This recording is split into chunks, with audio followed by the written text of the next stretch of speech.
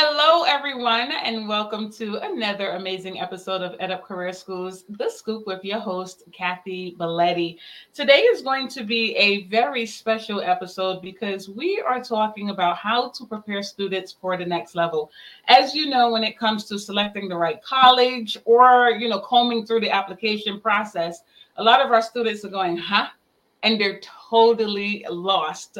So, with us today, I have an expert who's going to walk us through this topic. And her name is Miss Emily Mitchell. She is the Vice President of Education with Sylvan Learning. Hey, Emily, how are you? Hello, I'm well, thanks. Thanks for having me on today. Absolutely. Thanks for joining us. So, Emily, talk to us about yourself.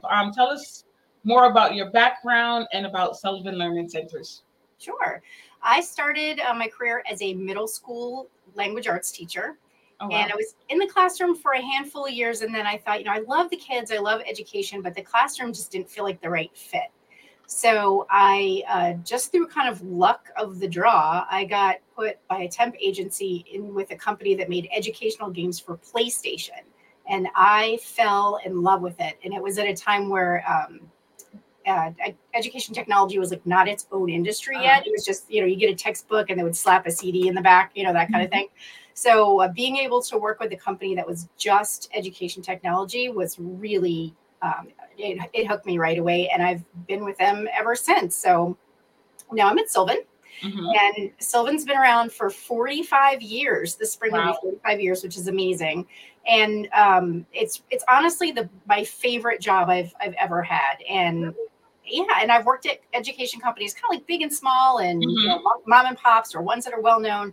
And everyone's trying to do the right thing for kids, and sometimes it's easier than others, But Mhm. Sylvan's the only one that always walks the walk, and everything we do is geared towards the kids and our families and having good education outcomes, and that makes it really easy to go to work every day when you know that everybody's rowing in the same direction, everybody's excited to be there, and it makes every day maybe not a joy on some days, but it makes we all have those things at work. Yeah, we all have those days. We do, but I love it there. So I'm very thrilled and proud to be a part of it. That's awesome because you know what? Even some colleges and institutions, you don't get the sense that it's for the students, So, There's sometimes, yeah, there's just not a lot of establishments out there that's like student first mentality. It's more business and numbers driven. right. So I love that. And now I understand why you've been there Yes, so long. I know they've been around for a very long time. yeah, I've been yeah. hearing about them. Were there any challenges when you were transitioning into Sylvan Learning Center?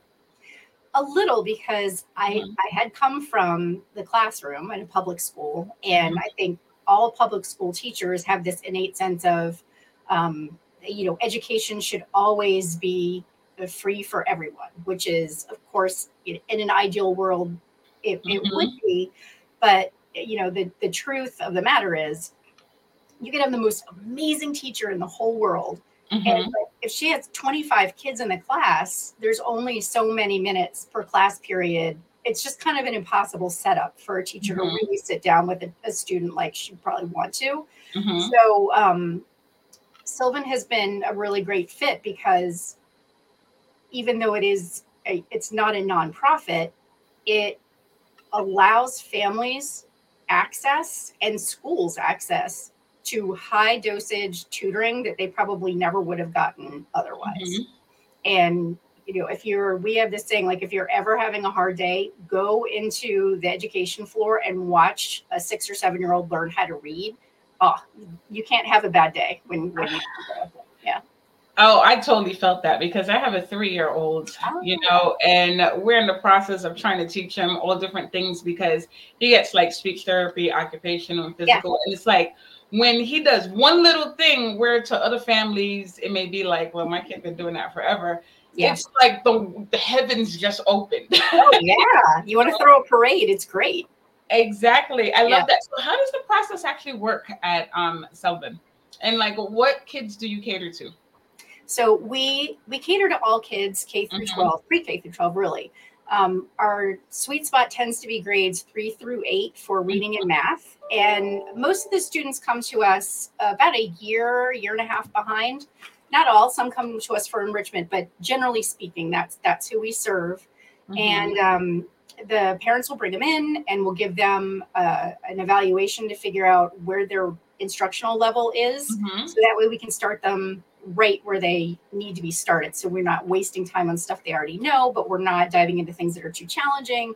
So we kind of find that zone, and then that's where we start. And then every 24 sessions we give them like another assessment, kind of like a checkup to make, are we still on track? Is this moving along at the pace we think it should be? And are they growing? And then we'll sit down with the parents and say, what are you seeing at home? Is everyone still crying at the kitchen table at homework time?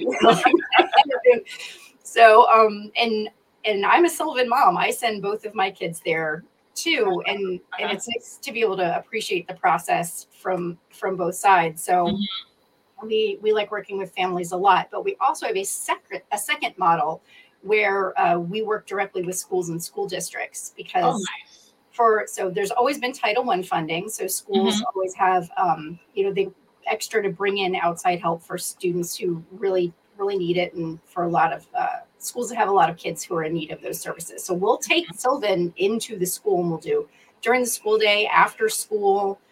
So we'll come to the schools. And since the pandemic, there's been a whole bunch of additional funding, and the U.S. Department of Education is advocating for high dosage tutoring as the best way to catch kids up, which is perfect because that's what we've been doing for 45 years. Yeah, so we're excited to bring that to the school too. Oh my gosh, I love that. So are you guys only doing one-on-one, or you have a class setting too? We usually do about 3 to 1. We have a school-based program that's a little different. That can be up to 8 to 1. But we try to make it work for the school, or for the family, because they're the ones who come to us with a need. So we want to make sure that their need is met and we reach their goal.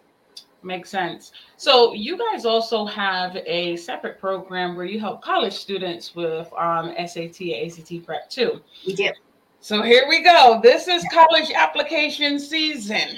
Yes. Okay. And this is where a lot of students start to freak out. So they're like, oh my gosh, what are they looking for? Right. So how do you help students prepare for the next step? The first thing that we always have to do is make sure we're staying up to date with the SAT and ACT and the kinds of things that colleges are looking for from a student when they're applying. And this year is especially important because December is the last time SAT is offering a paper test. Starting in March, they're going all digital, and there are a lot of things that will be different about that test. And not just the fact that it's going to be digital now. So we knew it was coming because, we pay attention to that kind of thing. Yeah. And so we were able to completely revise our prep program to make sure that the kids were going to be prepared. Oh man, I didn't even know that. Yeah, it hasn't been publicized a whole lot. So I think there's going to be a lot of surprised families out there come springtime. Oh man. And here's the thing too. A lot of colleges are no longer accepting SAT and ACT scores, right? So it looks like a big portion is going to be the application process. That's going to hold a lot more weight. It will hold a lot more weight. Yeah. So 82% of US colleges and universities have gone to test optional or test blind, which is a huge number of schools. And so students are kind of in this position of, do I take the test or not? And the answer should always be yes, take the test. And if you're not happy with their scores, you don't have to send them to anybody. But it's always good to try, like prep and try. And then if the scores are good, then you can send them in with your application, like you normally would. And if they're not, you don't have to send them, and that's not going to be held against you. Got it. And for kids who don't have scores, you're right. The application is a lot more important. And we actually had an opportunity to listen to a board of college admissions experts. And we were saying, okay, well, if we can't, if you're not going to rely on these scores, what are you relying on? And so we all were very excited to hear the answer because we've been waiting. And they said that they are aware that there is a ton of grade inflation out there right now, and it all comes from a good place. Everyone was concerned about the kids when they came back from the pandemic. They Mm-hmm. needed a little TLC, probably better that you slow things down a little bit. But Mm-hmm. now we're several years out, and the grading is still a little soft. And so, parents might be looking at the report card and thinking, my kid's fine, but maybe not. So, college application, the college application process takes this into consideration. So they often don't look at GPA either because they feel like it's not really that telling. So no test and no GPA. So here's what's left. They put a lot of weight on teacher recommendation letters, Mm. the application essay, because that's really the child's time to shine Mm-hmm. about who they are as a person Yeah. and what they could offer the school. And they also look at AP test score. So not the course grade, but the actual AP test score, if they have one or Mm-hmm. several. And then extracurricular activities with a focus on community service. Interesting. Yeah, so that's the new college admissions process, and I think it's going to take a while for parents to catch up because, and I would have too been out there coaching the kids for the test the way I always would have, but it is a different era. Well, let me ask you a question. Out of these four items, what do you personally think holds the most weight? For me, I think it's the teacher recommendation because you're talking about these instructors who have been with these kids for God knows how long, Yeah, right? And then sometimes you may have kids who are just not great test takers. They can be excellent in the yeah, class coursework, and then right, as soon as they take a quiz, they're like, right. and Oh then yeah, that that grade is happens. held against them. What do you think is the most important for you? Yeah, I would agree that that's the teacher recommendation letter because they'll be talking from a place of experience with that student and also the student's application essay. So you kind of get Mm, the teacher voice about the student and then the student voice about themselves and what they can bring to the college. So that is going to be more telling than any number on a piece of paper. And so students are going to have to really up their game with their writing skills. mhm. And right now, I think probably every student should take a little extra writing practice, because you want to shine, you want to have your own voice, you want to make sure that people know what you're bringing to the table, and that's going to Mhm. require some extra writing skills. Wow. You know what's interesting about that? Because you have traditional schools like the four-year universities, and then you have the career and trade schools. That's With right. a process like this, I think it gives four-year university a heads up.